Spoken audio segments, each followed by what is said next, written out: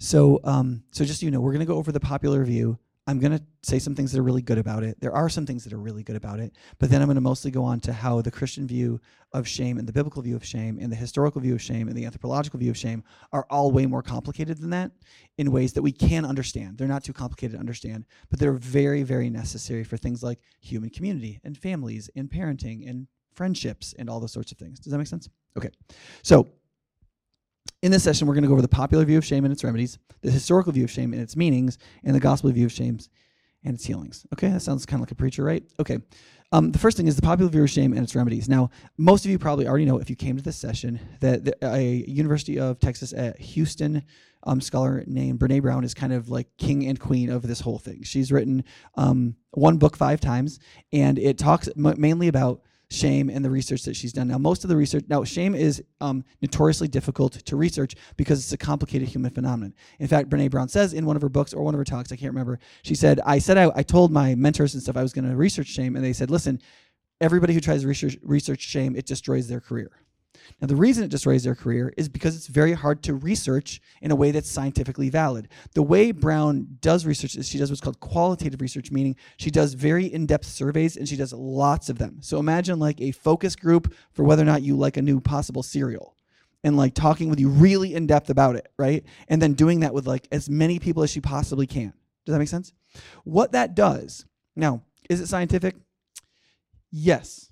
And no, depending on how you've defined science in your head. Does that make sense? It's very good at understanding where people are at, what they're willing to report, how they feel, and those sorts of things. It's very good for that. It may not be good at like, what is a trans-historical cultural definition of shame and how it operates sociologically, right? That you're not studying that. What you're studying is how people feel, what they think, how they're using words, how those are interacting with their life and their internal, like their self-talk, stuff that they can report. Does that make sense? So reporting science based on surveys and reporting, has certain strengths, has a lot of weaknesses. Okay, does that make sense? So within the Christian world, Kurt Thompson is probably the most famous guy right now with his book, The Soul of Shame. And Michael Cusack has a fairly popular podcast. His book, Surfing for God, focuses on sexual addiction, but sexual addiction is in a lot of ways really wrapped up with self-contempt and shame, and so his book is fairly well known as well. Both of these people use what I would call the popular view of shame, but not as... But both of them have a wider biblical framework, so they add more to it. Does that make sense? All right, great. Whereas Brené Brown is coming straight out of a secular school of social work, which has a lot of assumptions built in ethically. Does that make sense? For example, in her book, she never discusses ethics, like why you would believe something is good or bad. It's just all assumed that whatever a social worker thinks is good and bad. Does that make sense? Okay. All right. Now, why do I say popular rather than the scholarly? Well, here's the thing. Because it is popular. Even if you go to a school of social work right now, you don't read Brené Brown's scientific papers, you read her popular books. Everybody reads the popular books. Pastors read the popular books. Therapists read the popular books. Students read the popular books. Frankly, scholars mostly read the popular books. Does that make sense? And in these books, Brown says over and over again, the science, the data, the science, the data, the science, the data. But if you get like her last book, Atlas of the Heart, she says science and data so many times. But you will look fairly in vain for them in the footnotes, the science in the footnotes. Mostly what's in the footnotes is tweets, Vox articles, things like that. There are some scholarly papers quoted, but just not that many. Partly, and then when she actually tells you what you should think, or like, here's how you should look at it, she tends to quote secular Buddhist scholars, especially in her chapter on shame, because Buddhists talk about self-talk a lot, right? And in some ways really helpfully, okay? So what I'm concerned about is not what everybody's view is in the cloister of the library when they write it in their scholarly papers. What I'm interested in is what normal people end up thinking when your theory gets out into the population. Does that make sense? So I'm interested in not the nuance of the scholarly literature, but the impression left on the people and practitioners seeking to procure and offer healing. Does that make sense? Okay. Now, the context of Brown's research and when shame gets talked about is what a person does and how they respond when they experience reproach. That is not Brené Brown's language. That's my language, but that's what she's describing. So a human being, something indicates to a human being what they're doing wasn't good enough. Either somebody says it or somebody's body language shows it, but in some way, a feeling of reproach or a statement that you were not just good enough comes to you. What happens? What happens when that happens, right? Now, The scope of that for Brown and the popular view is what you might call love, connection, and self-talk. The main focus is, the things the human being needs to flourish from the social work perspective is love, connection, and self-talk. Now, here's the thing about Brown's work. Brown attempts to define love in her work, and she does it this way.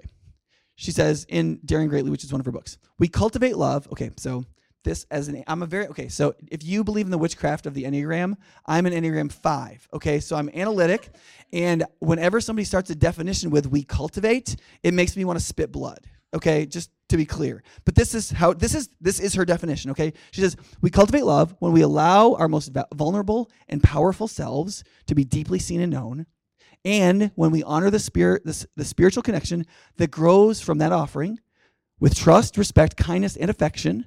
Love is not something we give or get. It is something that we nurture and grow, a connection that can only be cultivated between people when it exists within each one of them.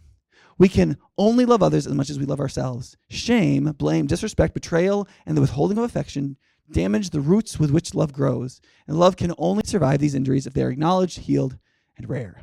And on the same page, she says, my motivation was, that is in writing the definition of love, to start a conversation about what we need and want from love. I don't care if I'm wrong,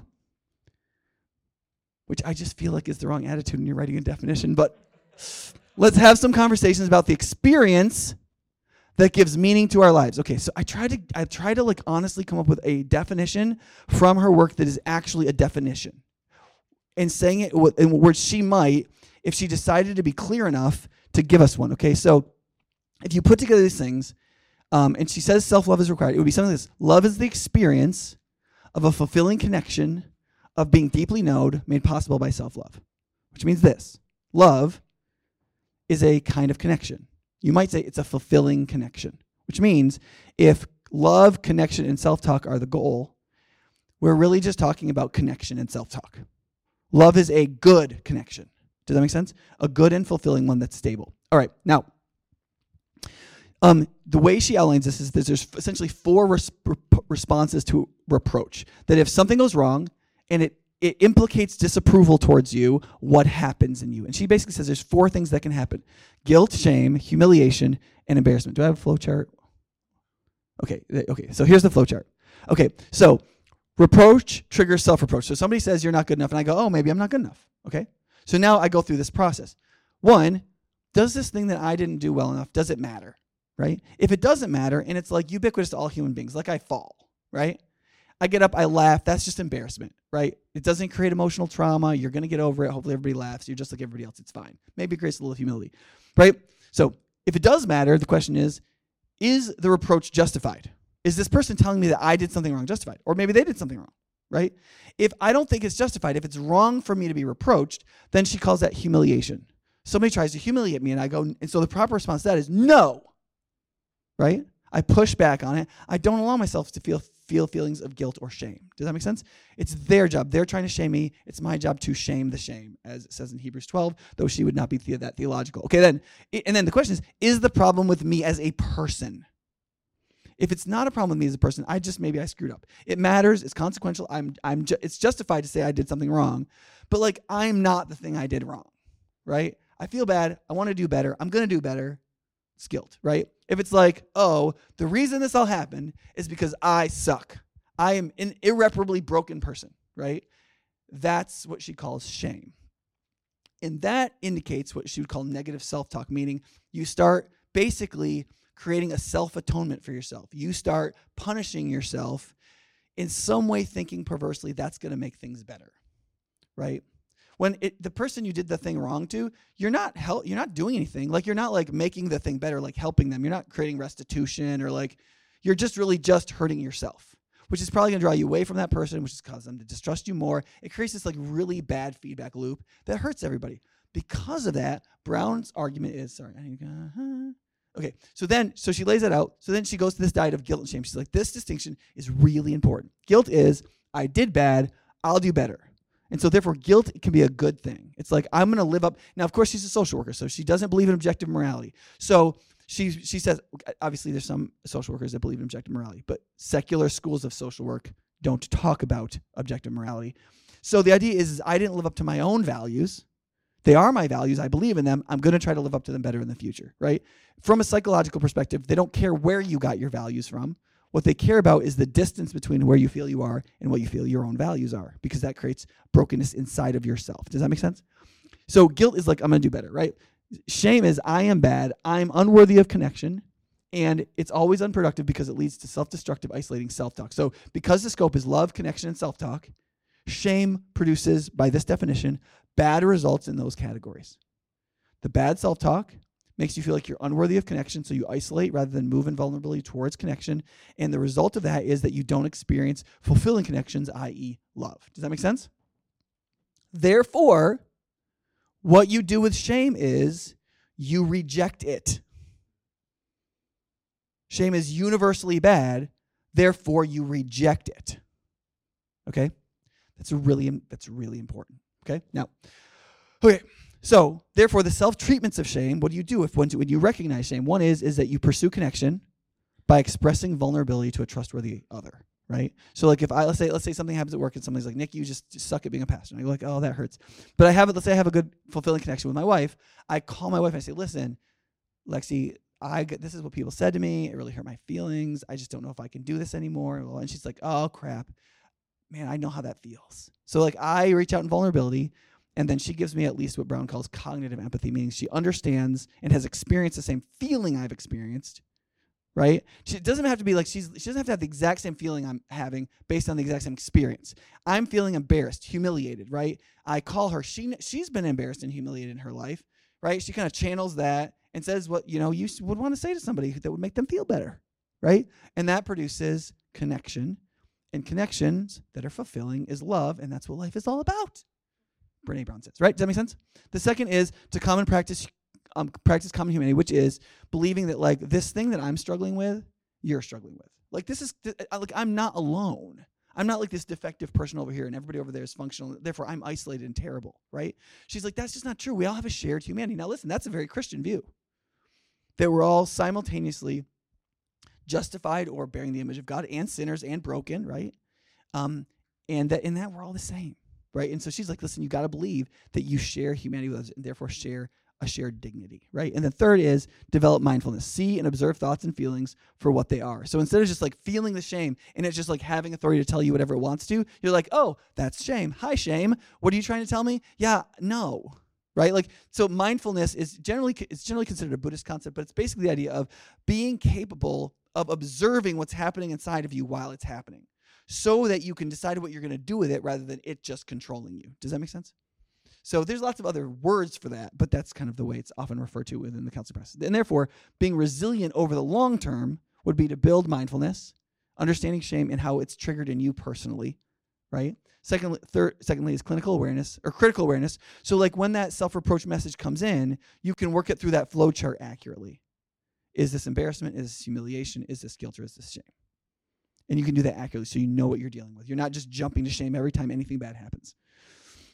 And then third is speak it or share your feelings of shame. That is engage in vulnerability with a trusted other so that you can receive cognitive empathy and have a fulfilling connection. And in those fulfilling connections and in better self-talk rather than worse self-talk, Brown believes that we can overcome shame. Does that make sense? Now, that's not crazy. Right? Like that's, in fact, a lot of people find it really helpful and it's really simple. Like if you're a therapist, like it's pretty easy to like analyze that happening to somebody, helping them attend to it, be like, do you see what's happening here? Right? And then saying, okay, here's what we're going to do. Like that's like anybody can do that. Right? And just like in pastoral ministry, in counseling ministry, the average IQ is 100. Okay? So not every counselor, just like not every pastor is the sharpest knife in the drawer. You can't give them extremely complicated methodologies of counseling. It's got to be pretty simple, straightforward, and diagnostic. You feel this way, here's the therapy. You feel this way, here's the therapy. And I assure you that is how counseling works, okay? And most pastoral ministry as well. So here's some good things about the popular view, right? They describe human feelings well. The qualitative research Brown does really brings out how people really feel. You want to hear about how men and women feel relative to shame and guilt in their lives? Her books, I describe that really well, I think, right? Secondly is it highlights a huge cultural problem. Listen, this idea of this self-reproach that Brown calls shame is rampant culturally. It probably has been rampant in human society since the fall, but there are certain dynamics in society like girls looking at Instagram from when they're 9 years old, or like guys like not having like positive competitive environments to grow up in and to deal and figure out their masculinity and so on. There's lots of different dynamics in our culture that have changed fairly recently. Broken families are a huge cause of this because you abandon a child and they don't really understand why. You could say, well, mom and dad didn't get along, and they think something is wrong with them. There's something irreparably wrong with them, and it hits them in a place they have a really hard time getting at. And so there is an enormous amount of this shame in the culture. Does that make sense? Okay, third is it gives a clear self-talk diagnostic, right? If you can say, oh, that feeling's shame. I feel like I'm a terrible person. I'm not worth loving. That's shame. Okay, I need to say to myself, I have dignity. I have a shared humanity. God loves me, right? And I can move towards these people in vulnerability. I can share and speak my shame. They can give me cognitive empathy, and we can, in this fulfilling connection, I can be healed. Does that make sense? That's simple. That's clear. You can do that. You know what I'm saying? Fifth is that it values vulnerability and connection. I mean, that's very Christian, right? Confessing your sins one to another, receiving healing, having meaningful relationships, treating others like your brothers and sisters. That kind of dynamic of the importance of vulnerability and connection is really big in Christian faith and in Christian salvation, in the church, and in how God loves us and how we're one with Christ and so on, right? Highlighting a scarcity mentality. The beginning of a number of books says that a lot of this comes from a scarcity mentality, that you believe that you're not enough. And in believing you're not enough, you believe that you're like broken somehow. Now, the way Jill and I will usually say it is what we tend to find with people is they believe that they're not enough and too much at the same time. Right? Now, the reason why that's important is because the too much part is important because when people feel that shame and they try to reach out in that vulnerability, what they find out is they emotionally overload other people and those people move away from them. If you just go to like Amazon and go to like Daring Greatly and read through the comments that people have, the way people have reviewed Brown's book, they're like, who is this white woman who doesn't have any problems? Right? Like the example she gives in the book is like somebody sends her a mean email about like how the millions of dollars she's made, like she said something wrong in her book.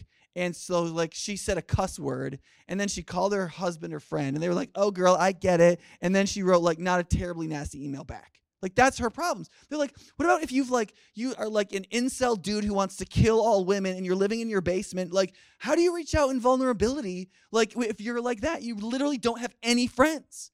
Like a lot of the young men that I'll end up counseling, I'll be like, who is a close friend that you can really be vulnerable with? Right? Middle-aged men. Who's a close friend? Can you really be vulnerable with your wife? Can you really tell your wife how you feel? No. Have you ever? No. Like this idea that so scarcity is a real thing. People feel like they're not enough. The problem is that when they try to reach out, they feel like they're too much. And especially if this developed in childhood, oftentimes you're like your dad just reacted really badly when you tried to come to with something or something, right? And so it's kind of like, oh wait, I'm not just not enough. When I reach out in vulnerability, I'm actually too much. And I think that unless you deal with both of those at the same time, you really aren't going to lead to the kind of connections and therefore fulfilling connections of love that Brene Brown is talking about. Now, I do not believe fulfilling connection is a good definition of love, which we will get to, but fulfilling connections are great, right? Okay. Seeks to be compassionate. I think she's a really compassionate person. Now, I think that her compassion is false compassion, objectively speaking. But I think phenomenally, like psychologically speaking, it's coming from an empathetic frame. I think she's trying to do good to people. And I think on some level, it does. I think knowing this stuff and applying it to your life will make your life feel better than worse. In that sense, it is compassionate, right? And then it's diagnostically simple and clear, which I already said. Okay, so there's a number of good things about this. I think that in mentoring relationships, even in your own life, there's stuff that you can apply from this. Like when you realize that like you're talking to yourself in a way that is not honoring to God's dignity in you, that he's purchased in Christ because you feel like you're not enough and like this reproach is deserved because you're irreparably terrible. Like when you recognize that, that is not the voice of the Holy Spirit, right? And changing your self-talk and reaching out to somebody who can reground you to reality, if you have people you can do that with, is good, right? One of the reasons the Catholic Church and the Orthodox Church have had formal confession all these years is to make sure everybody in God's church had someone they could do that with, even anonymously, because they're a human being. It doesn't really have to matter the individual human being that they are, to be able to go and to speak to somebody and say, this is how I feel. This is what I did. This is the guilt I'm dealing with. This is how terrible I feel like I am. And to have the priest be able to speak the words of God to them, of encouragement and divine empathy, and to say, this is who you are. This is what you're called to. This is what you can be. This is the forgiveness you can receive. As Protestants, sometimes we really make fun of that. But the way we're supposed to make fun of it, if it's even worth doing, is because we love each other so much, and we are a nation of priests so much together that we all take our priestly work so importantly that she has all of us as priests. There's not just one priest. We're all priests to her. She could confess to any of us and receive the same loving absolution back from us. Does that make sense? But here's the thing. Are we doing that in Protestant churches? I don't think so. No. Might as well have confession hour, right? Okay. So let's move on. Okay. So I think that there's 6 major problem areas with this view of shame. And I want to go through these. The handout for this that I did not print for all of you is 24 pages long. So I just didn't want to make that much paper. So let's kind of go through these a little bit. The first is that the popular view, I think that popular vocabulary, if you're going to have a view and you're going to tell people popularly, the vocabulary has to be interdisciplinary. You can't use a word that works for your discipline and exactly what you're doing in your discipline. That's a word everybody's going to use for like a complex dynamic where your view doesn't make sense in anybody else's field. Brene Brown's view of shame doesn't work in the anthropology department. You study human societies, that is not how they use the word shame. That is not what shame is. You go to the Bible. It's not what shame is in the Bible at all. And so this word that's being used in the word, and not just the word shame, but really all the words she uses. The word guilt doesn't really mean guilt. The word shame doesn't mean what human beings mean by shame. The word love doesn't mean what human beings mean by love. The word connection, but even there, it's like it's weird because it makes presumptions that people almost exist within these like relational circles where they have people they can really have those connections with, which is really hard for some people.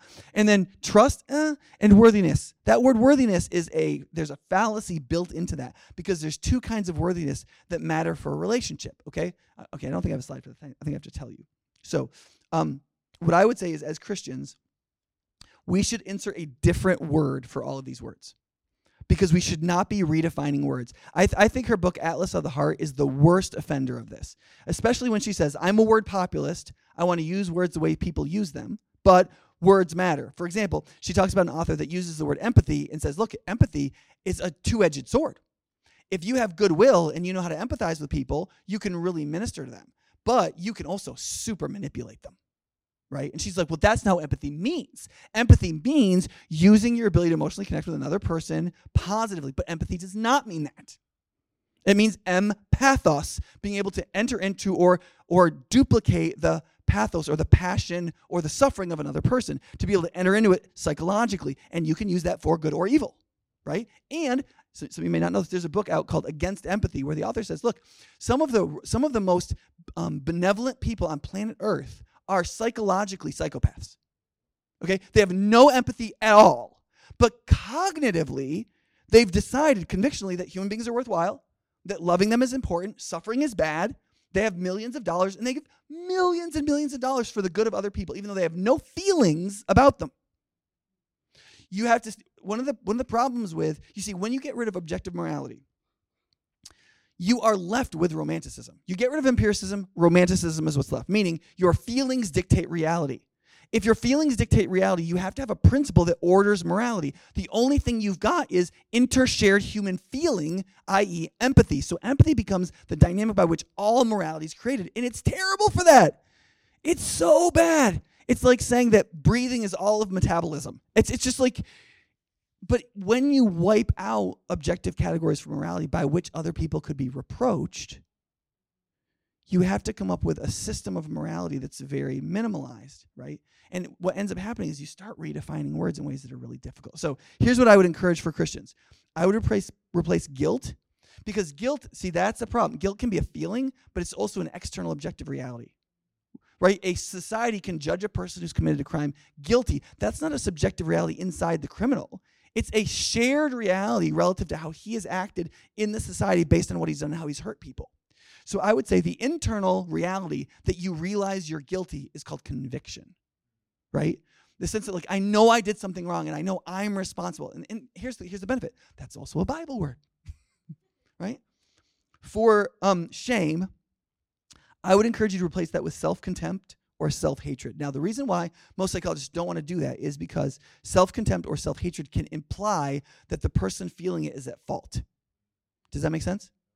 Right? Especially self-hatred, right? It's like, why are you hating yourself? You're a hater. I'm not a hater. I'm an empathetic person. You're like, well, Okay, now here's the issue. One, that's true. Okay, so like if I tell somebody, I was talking with a woman not too long ago. Jill and I were counseling with her, and it was really clear. I said, listen, what you're suffering from is self-hatred or self-contempt, right? You feel a ton of personal shame, and it's coming from the fact that you believe that you are wrong, you are bad, right? And she's like, I don't know. I was like, yeah, you are. You just told me you hated yourself, like in a number of different ways. You're too sophisticated to say I hate myself, but that's what you're saying. And on one level, you want to say, look, the story you just told me about your life, I totally understand how the 5-year-old version and the 8-year-old version and the 12-year-old version of you got that message and internalized that message. But now you are the perpetrator of that message on you. Your dad was the first one. Your mom was the second one. Your teacher, the people who bullied you, they were perpetrators of that message. But the reason why it's still in you is because you are telling yourself that message. Because here's the thing. The reality of the self-talk thing is, Brown is right? You have to change how you are talking to yourself. You are perpetrating it on yourself. So on one level, you do want the person who's seeking healing to take responsibility. But see, in schools of social work, you're not supposed to say the word responsibility ever. And I'm not. You might think I'm being hyperbolic. I'm not. Like we had the word responsibility in something, and Jill's like, we should change it to ownership. Because she's in the UW School of Social Work right now. My wife, same thing. She's the UW Milwaukee School of Social Work right now. Same deal. You can't say responsibility, right? Because it blames the victim. But you're like, well, but maybe people's lives only get better when they. In fact, like if we all had drinking problems and we went to AA, what's like the first lesson? Admit you have a problem and take responsibility for your problem, right? And here's the thing: those people are some of the most abused people there are. But what AA and the 12-step program notices and understands is, who cares? You're never going to get any better if you don't take responsibility for it. Is it your fault? No. But is it your responsibility? Well, it's nobody else's. Nobody else is going to come and save you, right? And so in that sense, functionally, it has to be your responsibility. Does that make sense? Okay, so in terms of love, I would just call that affection. The idea of a fulfilling connection with another person, I would call that affection or adoring another person. Love is a virtue. I'll get to that in a bit. But love is a virtue. It's a commitment of the will to the true good of another. It's not just a feeling. And it's also not just an act. It is a strength that we have to treat other people. Because here's the thing. Listen, I don't know how many of you had children. I have 4. You don't always have a deeply fulfilling connection with them, depending on what they're going through. But you do have to commit yourself to their true good, no matter what, no matter how they feel about you. Even if the connection is very unfulfilling. Like I have one child right now, and our connection is not very fulfilling for either of us, and I am still 100% committed to her true good. Do you understand? Because I love her. This definition of love I find condescending and inhuman and really unhelpful. Okay, and then for worthy, I would replace the word worthy with dignity. Because dignity is an objective category that we all have no matter how defective we are. So here's the problem. The problem with shame is you say, well, there's something wrong, defective with me, which is why nobody wants me, right? Here's the problem. What do you do if that's true? You see, because Brown acts as though it's not true because she believes dignity is all that matters, right? And if dignity is all that matters, we all deserve relationships. But here's the thing. Other people have to consent to have the relationship with you. They have to believe it's worth it. So whether or not you are worthy in a relationship has 2 dynamics. One is, as a human, you have dignity. You should be treated a certain way, but nobody owes you a fulfilling connection, right? As a dignified person, you deserve justice. But I can't say, well, because I'm a certain kind of person, Joe should have a fulfilling connection with me. He and I should have a relationship. Joe doesn't owe me a relationship. He's his own person, right?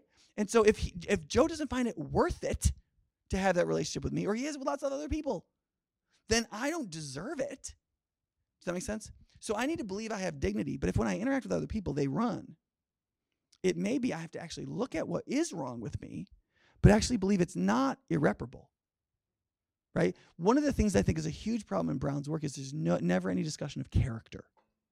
Who you are, that is part of your identity as it is now, has it's been shaped, but could be shaped otherwise. Does that make sense? Because I know plenty of people in my church, especially younger people who've been abused by this culture, who are really hard to have relationships with.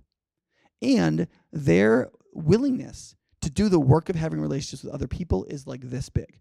They have like no virtue of love, really committing themselves to the true good of another person unless they like it all the time. And they are really hard to be around because they're super demanding. They expect everybody to think like them in every way. And so how many fulfilling connections do you think such a person creates? And the answer is none, right? And that kind of a person, I have to say to them, listen, you are worthy in the dignity sense. You are not worthy in its worth it to other people sense. Right? Because there's a certain kind of way in which we live by our hurts, which makes us very, very difficult to love and to be around. And that is our responsibility to ameliorate. Like part of being an ally to another person in a relationship is to make it less hard to care about you. I mean, that's in some ways, that's all I'm ever doing relationally. Like in terms of like working on myself, I'm trying to make it less hard for every person that has a relationship with me, whether it's the person of God or everybody else, to be with me. Right? Okay, so worthy. Okay, there's lots of others we could talk about. Okay, so one of them, I'll just say this because it just drives me nuts. She talks about how compassion, this is an analysis of the heart, how compassion is like a good word, about how like you share in the sufferings of others, but sympathy is this like really negative category where you look down on people. Okay. They're the same word. They're literally the same word. One is the Anglo-Saxon word, the other is the Latinized word. They're literally, exactly, etymologically, the exact same word. The one thing she gets right is that in writing, your writing almost always sounds stronger when you use the Anglo-Saxon word rather than the Latinized word. So kingly sounds stronger than royalty usually, right? But that's just like an English thing. Like she's supposed to be a social worker. Okay. The next thing is, where are we? A healthy perspective on emotions has to reference objective realities. Okay. So if you feel guilty, one of the ways that you're supposed to be interacting with that is to be able to look upon the thing that made you guilty. These relational words are supposed to have an external referent that is real. Okay. To not understand that draws us more internalized, and we're more spinning inside of ourselves while we're trying to become more emotionally healthy. But one of the big problems of emotional health right now is everybody's too in their heads and too self-referential. The best way to grow is to have an external reference point, right? And when it comes to guilt, it is the thing you did and its moral classification that is the external reference point. Does that make sense? In one of my other sessions, I'll say the difference between psychotherapy and biblical counseling is in psychotherapy, the patient is the final referent. And in biblical therapy or biblical counseling, God is always the final external referent of the value or meaning of anything. Does that make sense? It's a really big difference. Both people are talking about feelings and what's going on and how you got here, but where your final defining referent is matters a lot. And with things like conviction is a form of guilt because you did something you're guilty of if your emotions are rightly calibrated, right? Same thing with shame. Shame is from shameful behavior. Like, you should be ashamed of yourself. Like, if somebody says, you should be ashamed of yourself. Like, either they're trying to humiliate you. You should be like, well, actually, you got, like Jesus being humiliated on the cross, he didn't actually deserve that. He didn't have to say, you're right. Does that make sense? So there's sometimes where people try to put shame on us, and we're supposed to reject it. But in a lot of cases, people are saying, you aren't governing yourself morally correctly.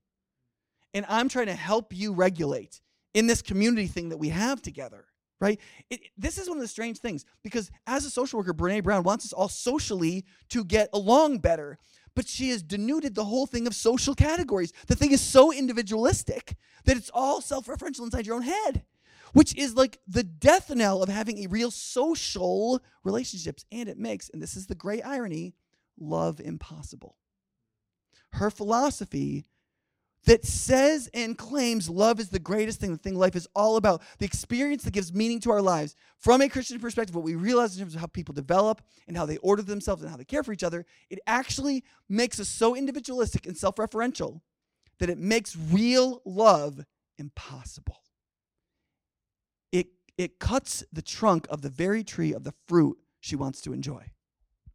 Right? Okay, I got to keep going.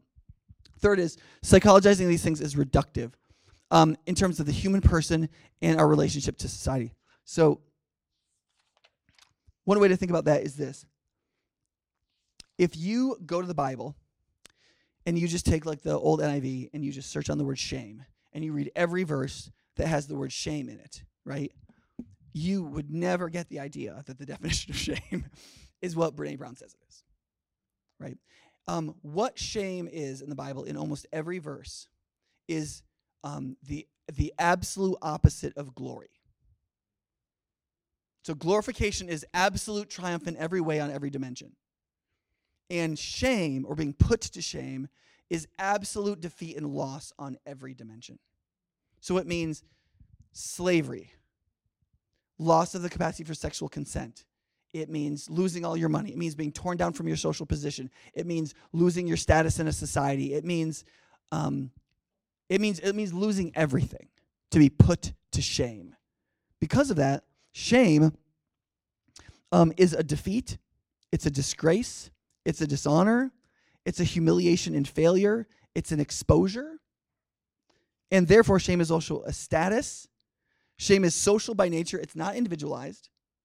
It is determined according to social norms. That means it requires a normativity. This is a huge problem in Brown's work and in secular social work and psychological work. Because here's the thing. What is causing all of the mental problems that we're seeing skyrocketing, especially among the young? What do they think is creating that? Why is a trans kid so upset?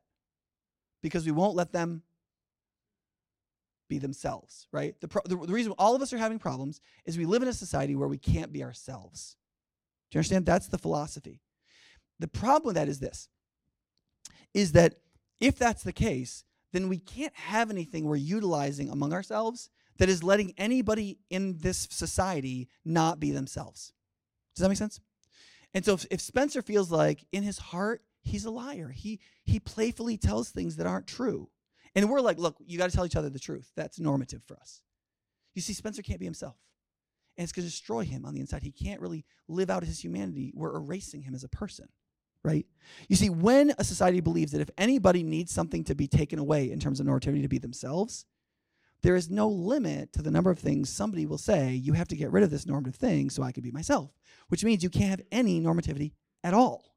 So there's actually a passage, and I think it's in Daring Greatly, where she talks about men feeling shame too. They just feel shame in reference to a different set of characteristics. And so she lists the characteristics, which includes things like self-reliance and working hard and hating gay people, okay, or like being very negative about homosexuality, right? And she's like, well, listen, I wouldn't want any man who lived according to that list, right? So she just like wipes out the whole list. Like, guys, you just don't have to worry about that stuff, right? Here's the thing.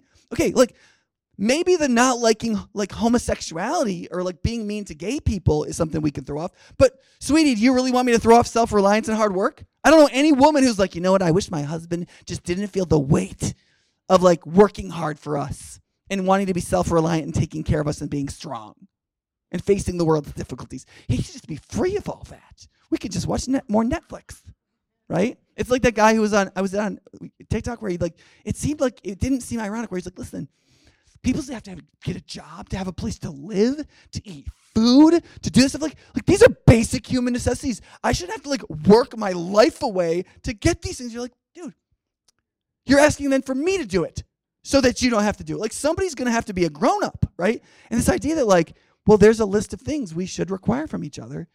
And here's the problem. If we don't do that, then what happens? We can't trust each other. We can all be little expressive individualists, but what can I expect from a relationship with you? And what can you expect from me? And the answer is, we don't know, right?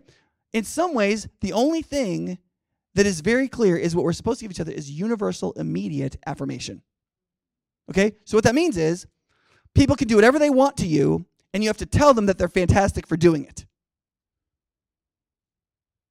okay? How long do you think that can last among people? Do you think that could lead to people like dividing into little ideological groups and creating new normativities in little smaller groups where they then hate everybody else, or people living in their basements or only playing video games or only looking at people that they like in the sub-selected group on a... Do you see how it's all a self-fulfilling prophecy on this idea that you can't have normativity? This is why law precedes grace. It's not just to reveal sin, it's to be like, look, we owe each other justice. This is what drives me nuts about people culturally who stand up and say, we should just affirm everybody so everybody feels good. And then they take their hat and umbrella and they go to a march and they say, we need justice. And you're like, listen, sweetie, you're going to have to pick. Either there's a normativity that creates demands of justice that we inflict upon ourselves and each other, that are objective categories that we can discern and argue about, or we're all just affirming whatever everybody does. But affirmation and empathy is not a sufficient basis to build this justice normativity you want. You got to think this through a little more, right? Okay. Hopefully this is helpful for you. Fourth is reductive psychology undermines normativity. Oh, we just covered that. Look, we're way ahead. Okay. And the 5 is reductive assessments leads to reductive treatments. Okay. If you go back to Aristotle, shame is a virtue. Shame is a virtue. Why would shame be a virtue? Because in Aristotle, every virtue had what was called sophrosyne, which was proper balance between two ends. So you could be too thin-skinned and everything threw you and everything made you feel terrible about yourself. Or you could be shameless so that when somebody told you you're doing something wrong and you should respond positively and say, you know what, you're right. You're right. You don't. You're as the Bible says, your glory is in your shame, like it says in Philippians 3, for people who fall into sin. Your mind gets confused, right? All of the book of Ezekiel, God calls the people lewd. What does lewd mean? It means like you think the thing you're doing is good and that like you're strong because you don't give in to all those moral categories and like you've risen above everything. You're the Ubermensch, you're the Superman, right? Like, but really the very thing you're glorying in is your shame. And I'm going to tear you down into that shame. Is what God says all through Ezekiel. That's the whole point, right? And so what happens is that if we think that shame is just bad feeling about ourselves and we have to change our self-talk, what happens is that the structures by which we go, okay, wait a second, maybe my character isn't where it's supposed to be. Maybe I'm not offering things to other people in relationships. Maybe I am too self-centered in how I'm interacting. Maybe I only talk when I'm with people and I never listen. Maybe that's why they don't want to just receive my vulnerable like statements all the time. Or maybe I need to grow up. Maybe I need to develop virtue, right? See, the problem with a values-based system that has no normativity is that it doesn't really have any values and nobody's getting shaped.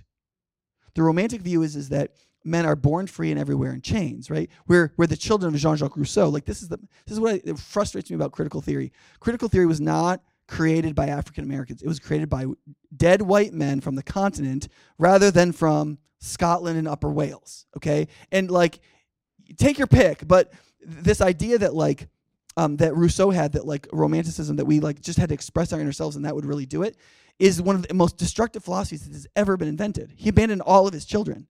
He drove women insane. He like treated prostitutes like garbage. These are the men whose philosophies that we imbibe and treat as though they're worth something in this culture, rather than the man who did everything for you and died for you. Right? Like this is why you're supposed to listen to your parents. Maybe they're idiots half the time, but literally they gave their lives for you. So they get to talk. You understand? That's what Rousseau said. Okay, so if you recognize that there's shamelessness and thin-skinnedness, right? Brown's category then falls. Brown's category then falls under thin-skinnedness and self-reproach. You're too sensitive. You're too anxious. Then your anxious reaction to that is self-reproach. Right? So socially you're thin-skinned and personally you're engaging in self-hatred and self-harm in your self-talk, and you need to deal with that because you're on the weakened side of the virtue. But you don't want to respond to that by saying, well, but all this shame is just bad, and jump to shamelessness. That's not a game. And I've seen that. I've seen that especially with young people who are so crippled by insecurity, so crippled by the self-talk, that they just decide they're not going to listen to anybody. They're going to like take up their space in the relationship. They're going to blah, blah, blah. And they learn all these psychology words for that kind of thing and being assertive. And anybody confronts them about anything, they say that you're gaslighting me. And like they come up with like this sophisticated like therapy talk, and they use it as a weapon to attack everybody else, and they're shameless. And morally speaking and spiritually speaking, they're no better off. They might be worse off because they've seared their conscience than when they were too thin-skinned. Does that make sense? And so when we reduce things like shame to these minimized categories, our treatments or how we try to grow or recover end up being reductive and harmful as well. Does that make sense? And then 6, I think this might be one of the last ones, is reductive psychology undermines spirituality. You see, if you tell a young person, if you give a young person who's having some problems a Brene Brown book, and she reads that shame is always bad, and then she reads in the Bible God shaming somebody, what's she going to think? Right? She's going to think God is bad, right? When the apostle says in 1 Corinthians, I say this to shame you, right? What's the context, right? There are these people in the church and they're having these fights over money and problems. And he's like, listen, you should be able to find like a 7-year-old in your church who loves Jesus, you should be able to tell him your problem, and he should be able to tell you what to do, and then you should be able to have the humility and honesty to do it. And the fact that you can't, you have to go to pagan judges who worship Zeus and Aphrodite and have no clear moral system. As a believer, you should be ashamed of yourself right now. What's happening there? Is Paul gaslighting them? Is he abusing them emotionally? Right? If you're a parent, can you say to your kid, you should be ashamed of yourself? Now, maybe not all the time. Maybe not such that you're teaching that kid there's something irreparably wrong with them. But if in a moment, they should be able to look around at the other people and see what they have done to all these other people by their behavior. And realize they have done an injustice in all of these relationships. They're not living within a shared loving social fabric. And other people are paying costs because of their behavior.